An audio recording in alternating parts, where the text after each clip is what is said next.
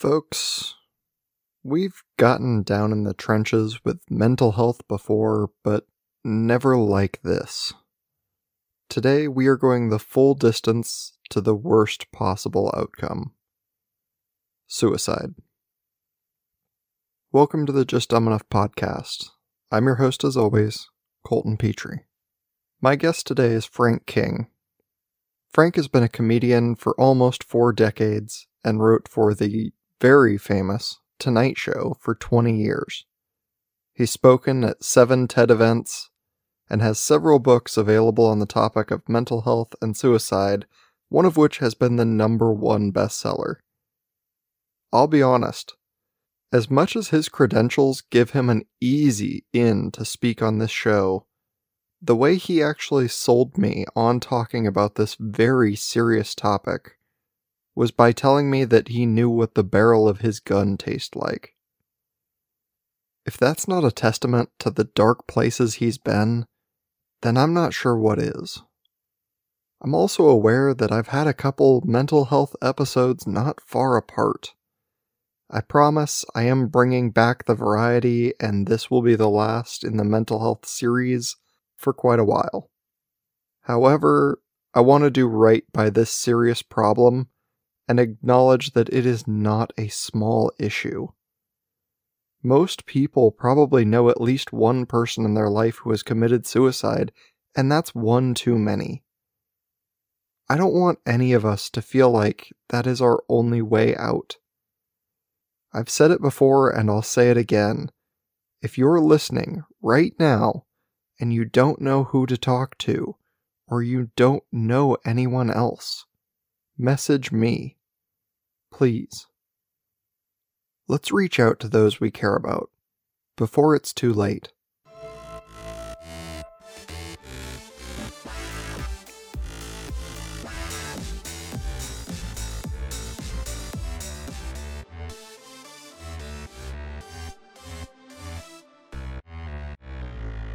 Welcome to the show, Frank King. Hey there, hi there, ho there. Frank King, the mental health comedian. I speak on suicide prevention as a workplace health and safety issue, which probably raises the question in your mind, wait a minute, did he say comedian and suicide speaking? How in the heck does that work? Good question. That's how I open up my keynotes, because pretty much what everybody in the room is thinking, hold on, comedian and suicide prevention. A couple of reasons I think I'm a good choice for that, and I make my living doing that. If you think about it, the world's first comedians were court jesters. And the court jester's job, you probably know this, was to speak truth to power on behalf of the powerless with humor. So I believe I speak truth to the power of mental illness on behalf of those often powerless in its grip with humor.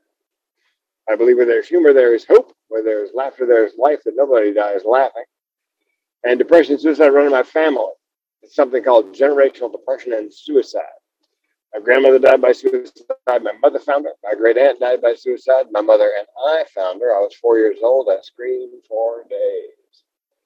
And I myself have come close enough to ending my life in April of 2010 following a Chapter 7 bankruptcy that I can tell you what the barrel of my gun tastes like. Spoiler alert, I did not pull the trigger. A friend of mine heard me speak recently, came up afterwards and goes, hey man, how come you didn't pull the trigger? Well, hey man, could you try to sound slightly less disappointed?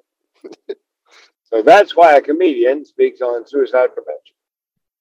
Yeah, I mean, it definitely seems like you have the history to want to take on this message and to want to bring it to people.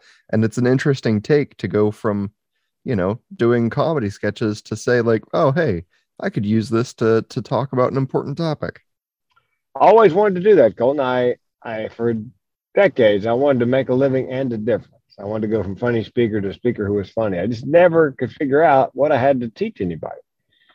And then after coming so close to killing myself and realizing that there are more nuts in my family than in a squirrel turd, I could speak on, if I got some training, certification in suicide prevention, I could keynote on that. And come to find out, there aren't many men who are not clinicians who talk about that, much less come out on stage and be vulnerable and say, I'm crazy as an outhouse rat and let my freak flag fly. And so there's a demand for it. 8 out of 10 people who die by suicide in the U.S. as of this moment are men. And so what I did was I became just a suicide prevention speaker. I have other speeches, but I don't market them. And I picked the number of target markets. I decided, you know what? I bet there's a top 10 list of at-risk occupations. Sure enough. So I pitched to 6 of the top 10 at-risk occupations for suicide: dentists, veterinarians, physicians, attorneys, agriculture, and construction. And that's the only people I market to. They all have a really big problem. They have a pain point I can address. And so that's my speaking to those groups. Yeah, are there reasons that men have such higher risk of suicide? Yes. Nowadays they call it toxic masculinity. But when I was a kid, I think this is far more colorful. Big boys don't cry. That's how a lot of men are raised. You don't reach out when you have issues, especially emotional or mental issues. You frankly have to. I don't think any guy ever wakes up one morning and thinks to himself, you know what? I need to see a psychologist. You pretty much have to put him in a corner. The their spouse has to say, look, I love you, but I'm not going to put myself and these kids through this unless you get help. I'm out of here. Or the boss, look, Bob, you're a great employee, but if you don't go and talk to HR about the employee assistance program and get yourself some mental health help, you're done. Don't come back. So that's kind of where, and that's why 2 co-authors and I wrote 4 books on men's mental health, because there were no books specifically on men's mental health. And so we decided they're Chicken Soup for the Soul style. There are 12 guys in each book, have 12 stories. Each one has a different problem. First 500 words, life was good. Second 500 words, life went to hell in a handbasket. Third 500 words, here's how I'm coping. In hopes that other guys would pick it up, see themselves in one of the guys who's struggling and see what they were doing to cope and think, well, I could do that. So we have 4 books. The 4th one came out in April, and Jay Leno blurbed it for me. Hey, that's very cool. Well, I wrote jokes for him for 20 years, and I called him up and I said, hey, man, you blurbed my 4th book. Oh, yeah, I'd be happy to. So it helped us go to number 1 in 3 categories on Amazon, and I think number 4 or 5 in another category. It just reminds me, when you were saying like, oh, big boys don't cry, I'm like, yeah, I guess we all heard that growing up, where you start to show any level of emotion or, sadness or something, and they're like, what are you, a girl? Yeah, pussy. Yeah, and the construction has the highest rate of suicide. People always ask, why construction? Well, it's male heavy, mostly men, mostly rough and tough men who are even less likely to reach out for help. Here's a staggering statistic for you. Every year, roughly 1,000 people die in construction accidents, die by accident in construction. And every year, roughly 5,000 in construction die by suicide. That means you're 5 times more likely to jump off the building than fall off, which is just crazy. It's staggering. So that's why I chose construction. Agriculture, farmers have it really tough. It's kind of a solo occupation, subject to finance, the weather, crop prices, tariffs, just a real difficult. And they usually work alone. So, yeah, I'm afraid suicide's a growth industry. Yeah, and those are some shocking numbers. I mean, yeah, like I was amazed. 5 times more likely. Yeah, because people think construction and they're like, oh, you get injured all the time. Like they used to put in cartoons. It was so, like comically prevalent. Is they're like, oh, yeah, put your hard hats on because there's falling bricks everywhere. Well, and part of the problem with construction is it's seasonal work. There's a lot of deadlines. And oftentimes, if you are injured on the job, they treat with opioids, which is a whole different sleigh ride through hell. By the way, the number of opioid deaths are not included in the number of suicide deaths every year. One person dies by suicide every 9 minutes in the U.S., but that does not include the opioid deaths, because unless they leave a note, you don't know, was it an accidental overdose? Was it an on-purpose overdose? So close to 100,000 people die from opioid abuse every year. Yeah, so we kind of talked about, the workplace especially that affects people. Is it usually like more work or more personal that you start to see people being affected and start leaning towards that suicidal ideation? Yes, and that's what I teach. Here's the good news: 8 out of 10 people who are suicidal, on average, 8 out of 10 are ambivalent. 9 out of 10 give hints in the last week leading up to an attempt, which means the vast majority of people can be saved. The vast majority of people want to be saved if they're given hints. The trick is you've got to know what to look and listen for, and that's what I teach. I teach the signs and symptoms of depression and thoughts of suicide, what to say, maybe more importantly, what not to say, what to do, what not to do, and how to find resources. That's the heart of my curriculum. That's what my learning outcomes or whatever when I speak. So there is good news if you just know what you're looking at. Yeah. Are there like signs that someone is more likely to follow through on that, or that they are, just not reaching out for help? Yes, let's start with the signs of depression. Just a couple of three of my favorites. Have trouble getting out of bed in the morning, so they're often late to work or school. But by the afternoon, they rally and they seem like a different person. They eat too much or they can't eat. They sleep too much or they can't sleep. And then here's one you can actually observe with your own eyes. They let their personal hygiene go. So, they're usually pretty well put together in the past, but now their hair's a little dirty, clothes aren't quite so clean. It may be because they're having trouble getting out of the bed in the morning and showering and running a load of wash. So what do you say to somebody who's depressed? Well, here's what you don't say. Pull yourself up by your bootstraps. Turn that frown upside down. Have you tried fish oil? Here's what you do say. I'm here for you and I mean it. I know you're not crazy or lazy or self-absorbed. I know that depression is a mental illness. The good news is time and treatment, things will get better. I'll take the time. I'll help you get the treatment. And here's the tough one. You have to ask them just like this. Are you having thoughts of suicide? And if you can't ask that just that way, find somebody who can. And if you can't find somebody who can, call me and I'll ask them. There's an old urban legend that you should never mention the word suicide in front of somebody who's depressed. I love this because it might give them the idea. Suicide? What a great idea. Why didn't I think of that? Please. Now, but let's say they don't admit they're suicidal. How would you know? Well, there are signs. They frequently talk about death and dying. You catch them Googling death and dying or how to die. The death and dying appears as a theme in their artwork or their music or their writing. They're getting their personal affairs in order, especially if they're giving away prized possessions, because they want to make sure those possessions go to the people they want them to go to when they're gone. They're acquiring the means, either stockpiling medication or buying a firearm. And here's a counterintuitive one, very dangerous. They've been depressed forever and now they're happy for no apparent reason. Well, here's why they may be happy. They may have chosen time, place, and method, and they know the pain is coming to an end. Because most suicides are not about wanting to kill yourself. I didn't want to kill myself. I simply wanted to end the pain. So what if they do tell you, yeah, I'm suicidal? What do you say?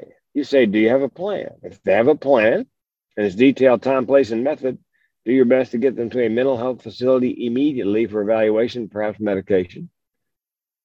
Now, here's one that's not in a book or course I've ever read or taken. What if they have suicidal thoughts, but the plan's not really well formed? What do you do? Well, a psychiatrist and I came up with this. I would say to them, well, tell me, are you going to kill yourself? And if they say no, I say, okay, tell me why not. Make them give voice to whatever's keeping them here, because something is, otherwise we wouldn't be having this conversation. So that's the protocol. That's the signs and symptoms. That's what right there. That's what I teach. I tell my story, what I learned, and then I teach that what you just heard. And hopefully, my goal is to save at least a life a day. Hopefully, I can pull that off.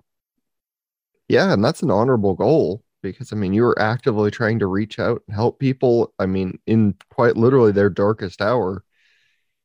And it's interesting that you say, oh, what's keeping you here? Because it lets you kind of like remind them that they have something keeping them here. It also lets you kind of keep an eye out where they're like, oh, it's because everything at my job's going great. And then you're like, all right, watch to see if things turn bad at their job. Because or it's my parents, my religion, my dogs, my children, keeping them here. they call that a turning point in suicide prevention training, is when you can get them to give voice. Like you said, get them to focus on, well, yeah, that's why I'm still here. Yeah, good point. That kind of thing. Yeah. Is there a large crossover between people who like regularly self-harm and people who want to follow through with a suicide plan? Because I know there's a lot of talk where people say like, people who self-harm don't want to kill themselves. Generally, that's the case. Non-lethal, there's a name for it, non-lethal self-harm, cutting, burning, picking. They're just trying to feel something, is what they've told me in the past, people who do that. They cut themselves, they burn themselves, they pick it, whatever. And it's not generally a dress rehearsal for killing yourself. Now, putting a gun in your mouth, pulling the hammer back, see if you could do it, that's a dress rehearsal. I wanted to see if I could do it, go that far, and taste the barrel. And somebody asked me after a keynote, what'd the barrel taste like? Relief. Whoa. Yeah, I mean, that is a moment I think a lot of people don't ever get to. And the people that do get there, probably not a lot of them that don't go through with it. Yes. Although I have an acquaintance up in Portland, which is about 2 hours from where we are in Eugene, shot himself in the chest and woke up in the ICU. And his first thought was, man, what a loser. I couldn't even kill myself. So, yeah, but 3 times as many women attempt every year. But men tend to complete because they use a firearm. So it comes a lot down to the method that people are using to kill themselves. Yeah, because if you take a bottle of pills, you can always pick up the phone and go, oh my God, I just took a bottle of pills. Send an ambulance or whatever. But you should have a gun in your mouth. You got the front sights touching the roof of your mouth. Pretty much, you pull the trigger, and mine was loaded with federal hydroshock hollow points, so there was no way anybody's coming back from that. Well, yeah, and it's one of those that I guess you could grab any bottle of pills out of your cabinet, and you don't know if they're going to kill you or not. Yes, although some people are aware of Xanax, you can overdose on Xanax. I have a friend who her first attempt was when she was very young, 8, 9, 10 years old. She tried to overdose on Flintstone vitamins because that's all she could reach in the medicine cabinet. And she jokes about it.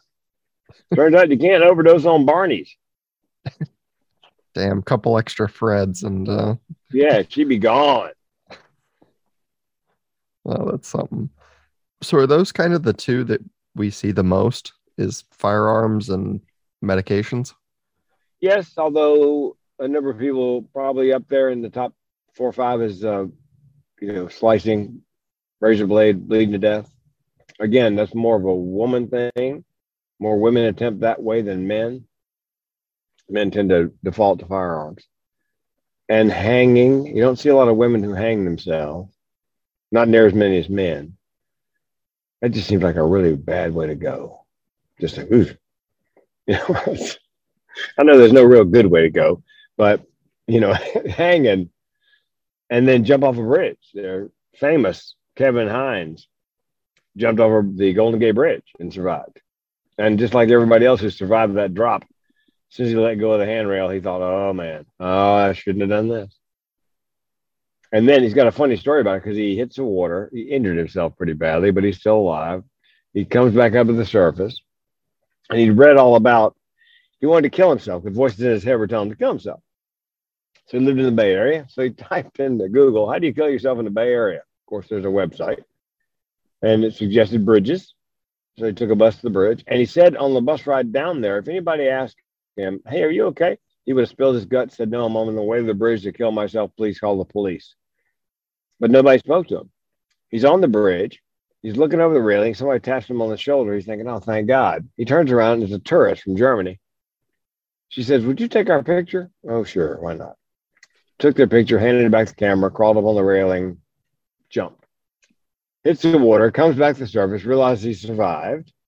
And then he felt something large and aquatic bump his leg. He says the first thought he had was, sharks? I survived a drop off the Golden Gate Bridge and I'm going to get eaten by a shark. Turns out it was a sea lion. There are lots of them there in the bay. So, but anyway, that's Kevin's story. Yeah, it certainly, I know it's probably a bit grim, but like, I wouldn't want to pick a way that, takes a minute.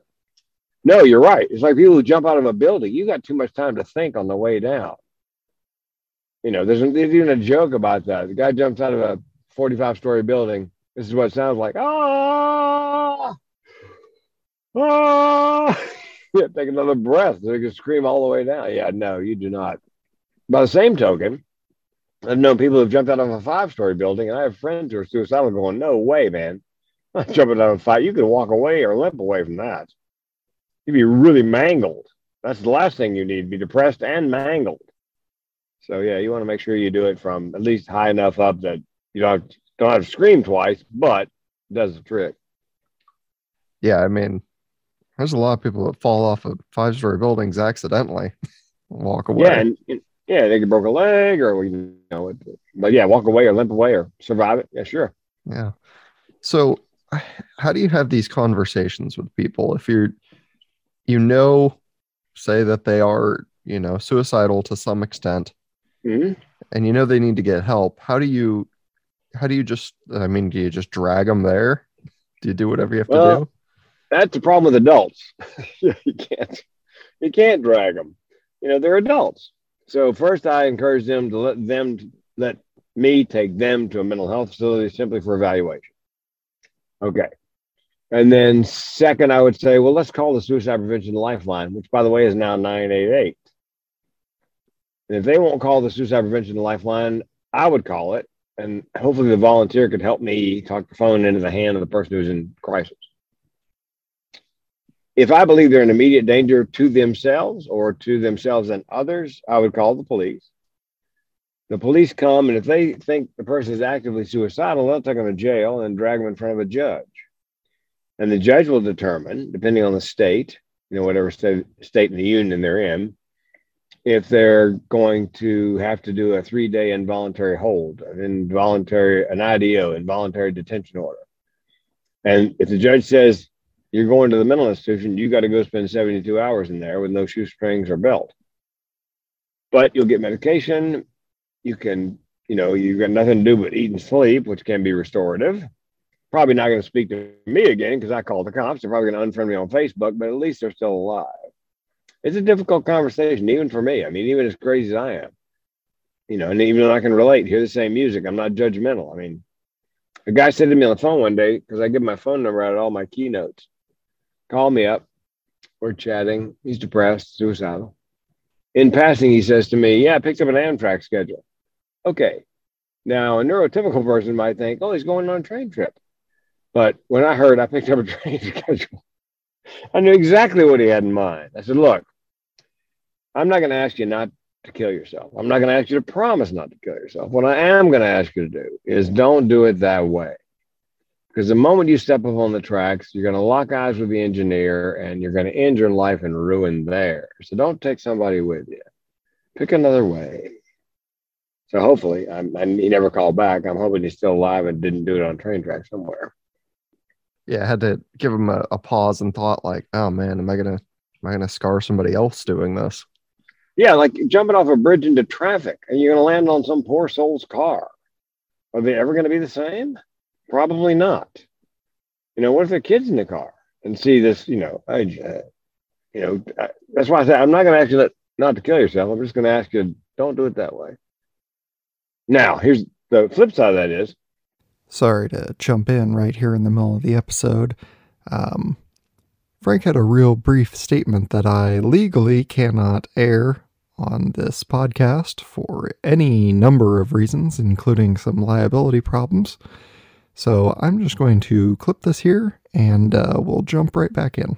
Well, there's certainly that. So, it covers how you can talk to your friend, right? Or somebody even that you just care that they continue to live. Mm-hmm. But talking to workplaces, like how do you encourage, someone's boss to reach out to their employee? Well, with bosses, what I normally do if it's a big enough business is encourage them to take the person to the human resources department because that's really their purview. They've got the EAP, the Employee Assistance Program binder. They know exactly what kind of mental health benefits the company offers. So, because I did some speaking for CEOs, and they said, Frank, listen, great information, but this would not really be my problem to solve. If somebody came to me, I would just take them down to HR and turn them over to HR because that's what they do. So, yeah, and let's say you're working at a dentist's office and you're a hygienist and you heard me speak and you suspect your boss is suicidal. The guy runs the place, owns the place. How do you approach someone that you work for? And that seems to me, and I've never been able to figure out exactly how to make that work because there's the difference in authority, power, whatever. How do you approach? I would go to HR and say, look, Dr. Bob, I think he's circling a drain. Somebody needs, I saw him do this, this, and this. And I heard him say this and this. So it's not really my place to confront him, but I just want to let you guys know, I think he's struggling. I think he may be suicidal. Nobody tells anybody. Who told you that? Yeah, I mean that's an interesting one because even if you had all the signs in the world where they'd made a bunch of jokes about it and they were, talking about it really casually and they were talking about like maybe even specifically like I'm gonna go up to the cabin, tie some rocks to my legs and jump in. Like if you call the cops on your boss and he does need help and they take him in, and they put him on an involuntary, detention. Yeah. Like, what happens when he comes back? Is he going to be grateful or is he going to fire you for having him arrested? Yeah, good question. You're rolling the dice. So yeah, I've never been able to because people ask that occasionally. Yeah, I'm just a tech or a hygienist. I mean, what if I think the office manager's having trouble struggling?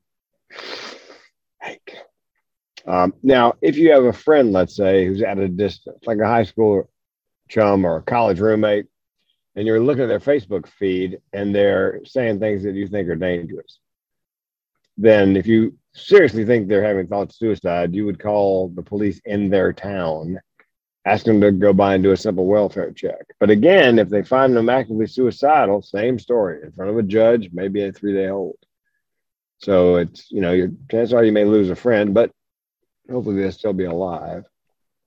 Yeah, I mean, it's kind of a trade-off, like, especially if we've, as out of touch as we've all gotten, if you lose a Facebook friend, but you've saved their life, I wouldn't feel too bad about it, honestly. Nor would I. No, that's what I tell them. Look, they're going to be pissed, but they're going to be alive. So, yeah, it's a trade-off. I mean, what's the worst that's going to happen? You're going to unfriend me and send me a mean message or something? Yes. Yeah. They're trolling me. Fine. I can live with that. Yeah. So but it is a difficult conversation, even for me, even, having come as close as I did, having, hearing the same music they hear, you don't have to explain anything. I get it. But I find it very therapeutic, helping people that way. Yeah. So is there any advice you would have if someone was listening now and they feel, particularly not even necessarily suicidal, but just, they're feeling that depression and the thought has crossed their mind and they're not sure how they feel about that thought. Is there something you try and, reach out and tell people? Yes, I would say at the very least, just get an evaluation. Just see a therapist. Tell them what your symptoms, what you've been thinking.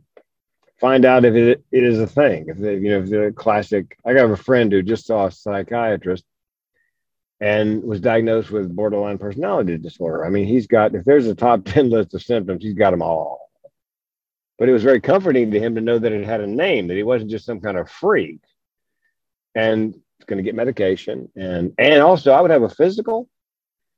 I have a friend here in Eugene, actually an acquaintance, who was really depressed. And he went in and he had a physical, the checkup, blood work, all that kind of stuff. And come to find out, his body can't metabolize iron. That's why he was depressed. So they put him on what they call a slow iron supplement, which is time released.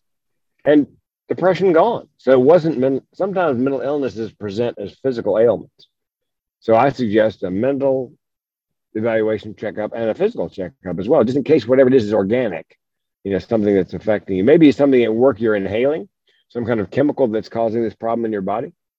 So yeah, before you go all mental illness, double check on the physical side. Well, yeah, and I've been told before, because I also live in Oregon, and we don't get enough sun here. And they told me my vitamin D levels were way too low, and that can lead to depression symptoms. I take a vitamin D supplement every day for that very reason. Although I got to tell you, I lived in Southern California for 11 years, and it was just sunny, sunny, sunny, sunny, sunny, sunny. So the sun actually depresses me. I have reverse seasonal affective disorder. I love short, wet, cold days. I love the winters here because, well, and being depressed, when the sun goes down, the sun goes down about 4 o'clock in the afternoon in Oregon in January. I'm like, well, it's dark. I'm going to bed. Sorry. Right. Day's over, man. Sun's gone. Day's over, man. Sun went down. I'm going. Yeah. No, that's great. Well, I've appreciated this. I think we got a really good message for people and a lot of good, tips on how to help the others around you. I'd love to give you some time so you can, plug the books that you've written, because I think that's important too. Well, if you go to the mental health comedian, put an email address in, you can download the first book, the audio book. I narrated it. I'm going to narrate them all. So for free, just put your email address in, you can download the MP3. It's unabridged. It's the first book. I narrate it. Second thing, and this is a public service, is every time I've spoken since 2014 and mentioned that I have something called chronic suicidal ideation, which means for me and people in my tribe, the option of suicide is always on the menu as a solution for problems large and small. And when I say small, and I say this to the audience, my car broke down a couple of years ago. I had 3 thoughts unbidden. 1, get it fixed. 2, buy a new. And 3, hell, I could just kill myself.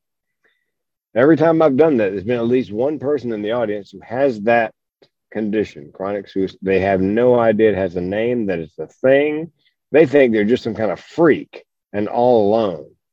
And a young woman come up after my keynote. She goes, thanks for the keynote. I said, you're welcome. She goes, I got to tell you, it made me weep. How did it make you weep? She goes, your story about the car? Get it fixed, buy a new one, kill yourself? Yes, yeah. She goes, I've been having those thoughts all my life. I just thought it was me. I didn't know that had a name. I thought I was some kind of freak and all alone. And when I heard you say that out loud, she said, I realized for the first time in my life, I'm in fact not alone. And I wept. So there are a lot of people out there who feel whatever the illness is, they feel like they're the only ones. But trust me, 25% of the population in the U.S. has a mental challenge of some kind. So chances are you're not alone. Yeah, and it's good just to be able to put a name on it, because like you said, putting any name on it, you're like, oh, how many people have that? And they're like, I don't know.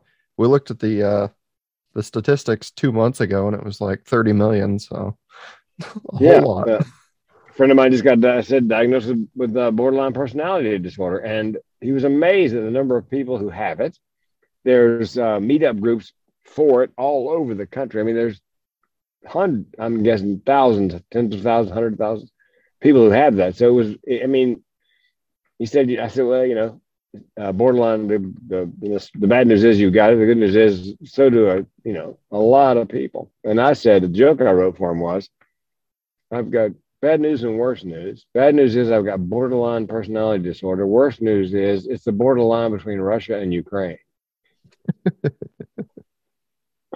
There's the joke. Yeah. So, but if you can make a joke about it, you can reduce the stigma. You can change people's, prejudices by show them. People will look at me and think, wait a minute, you wrote jokes for Leno for 20 years. You've been a comic for 35 full time. I don't look like what most people think of as somebody who's got mental illness. And so we're changing the perceptions, which can change prejudices and in the long term reduce stigma. Awesome. That's my job. Yeah, no, I think it's great. And I hope people, follow up and have these conversations. If you're out there and somebody who even, just meets those criterias, like they are constantly saying they're not sleeping, or their hair is a mess and they're constantly, snacking on candy, and like maybe just reach out to them and be like, hey, everything going all right, man?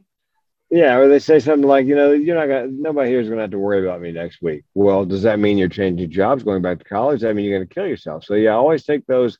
What you're looking for is a pattern of behavior and verbalizing. Yeah, they don't have to worry about me after this week. Okay, hold on. Why is that? Going back to college, changing jobs, what? Moving? Or, because I said 9 out of 10 people give hints in the last 7 days leading up to the attempt. So they want to be saved. They just want somebody to pick up on. Yeah.